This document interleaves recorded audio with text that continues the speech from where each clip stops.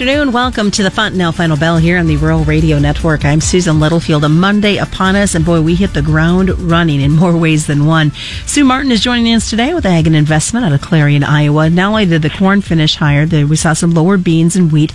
A lot of outside market influence, and not just talking trade talks, just D.C. and everything else talks as well. Frost concerns coupled with the talk of snow coming this weekend, so a lot of things to focus on. I think first and foremost, Sue, let's look at this market. We saw, the higher corn, the lower beans and wheat. Has the market finally decided that, maybe we do have some crop harvest concerns out there?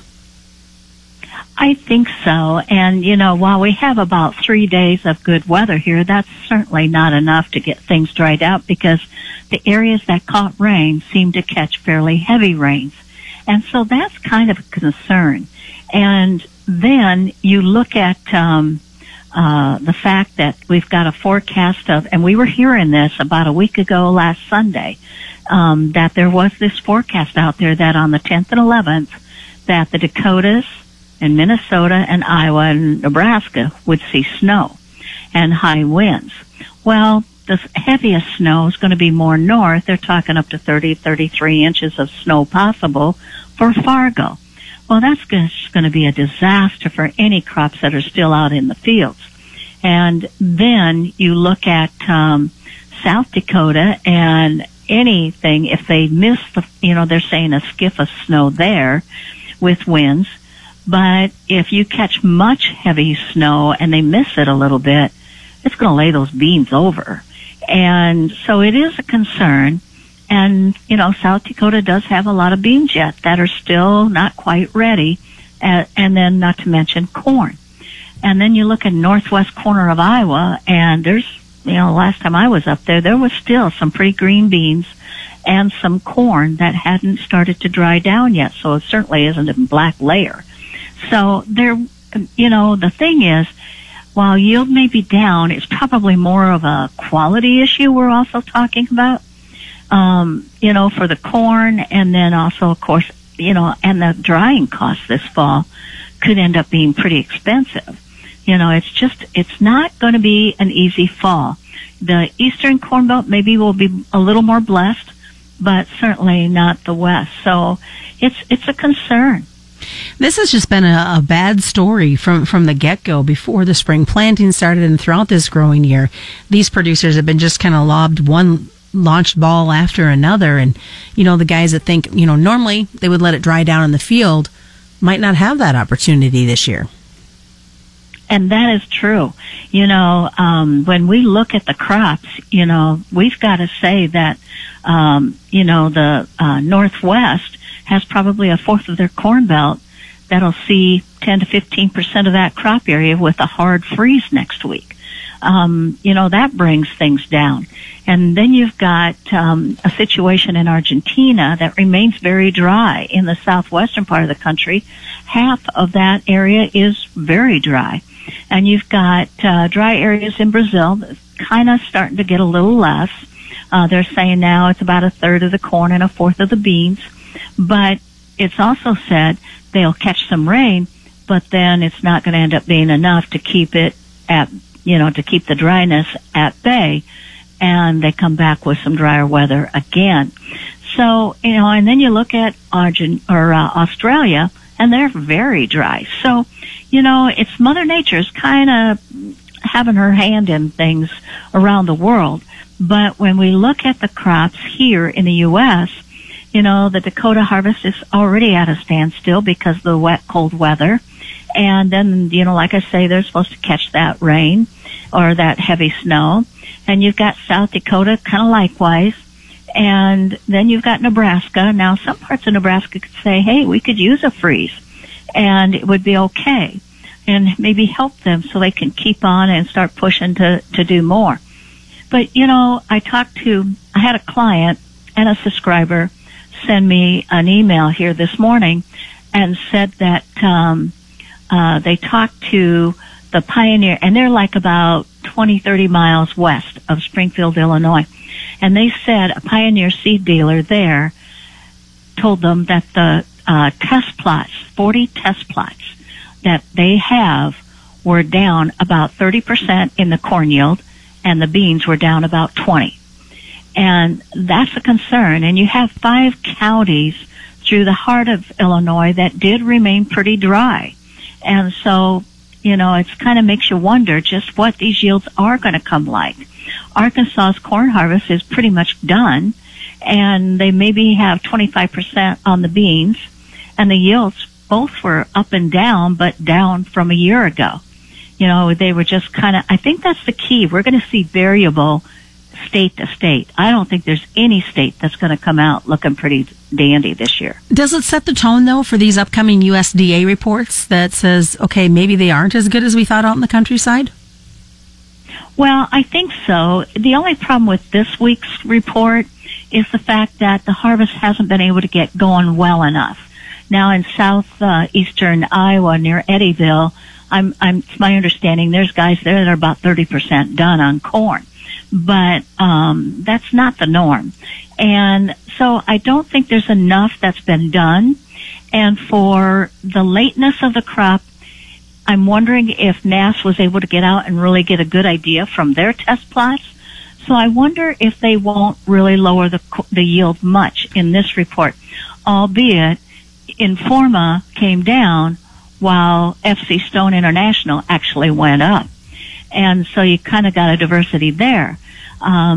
I think it's the November report that's really going to have more importance on us than this report that we have on Thursday. All right, well, stick around, folks. We have more coming up. We'll finish up with the grains and look at the livestock. It is the Monday version of the Fontanelle Final Bell on the Rural Radio Network.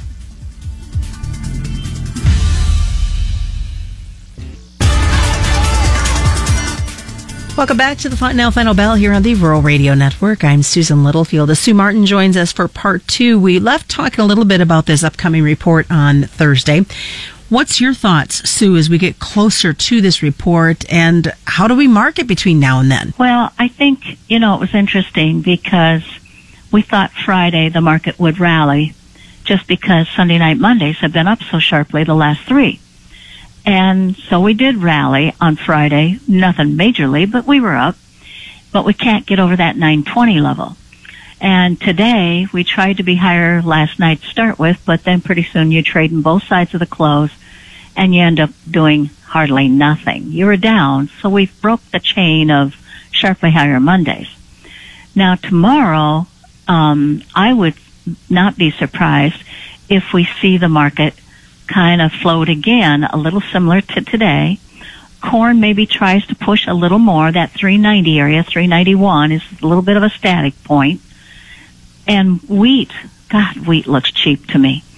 And, I think we're just marking time on this report. And yet I'm not sure that this October report's going to be as important.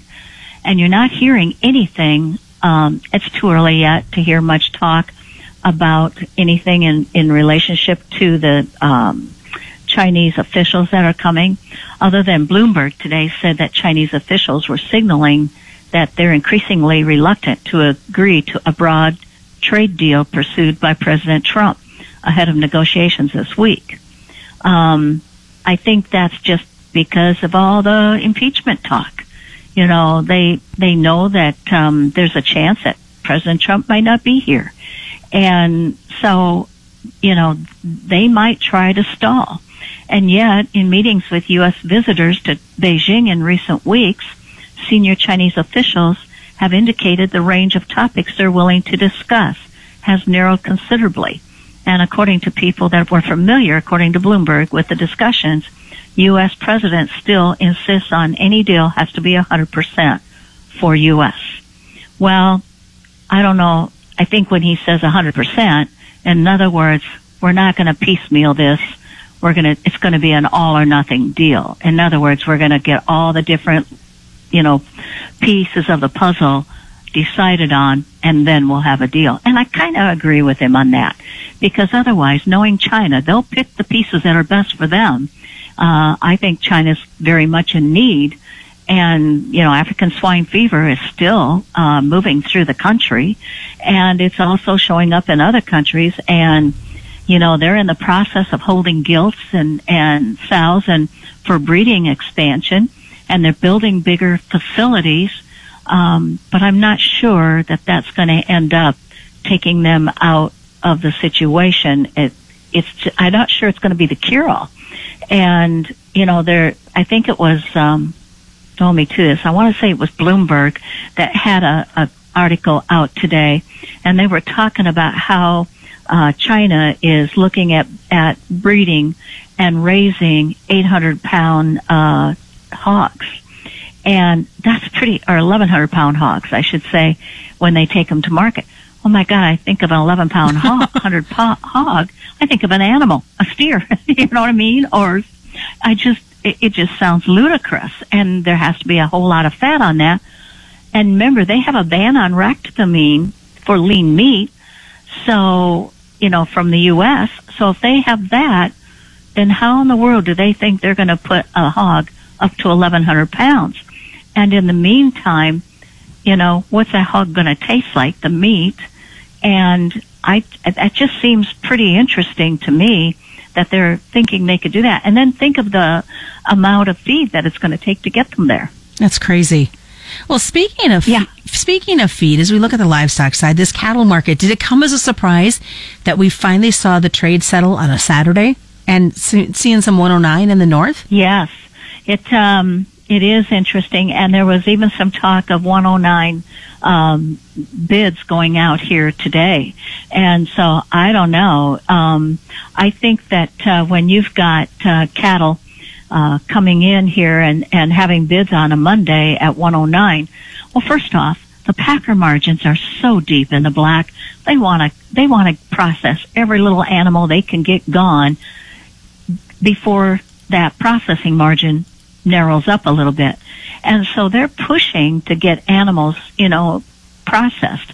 And that's a good thing because of the demand. But on the same token, we have the market extremely overbought. And, I look at the hogs, and the indicators that I follow were sitting the same as what the cattle look like now on the charts. Well, hogs have fallen on their face, and we're down 300 points on December and February hogs today. What's the best way for folks to get a hold of you, Sue? Well, our number is 1-800-527-0051. And you all have a great day. And that's the Fontanelle Final Bell, brought to you by Fontanelle and all the local dealers. Don't forget you can get the podcast not only through our website at ruralradio.com or wherever you find your podcasts. You're listening to the Rural Radio Network. You're listening to the Rural Radio Network.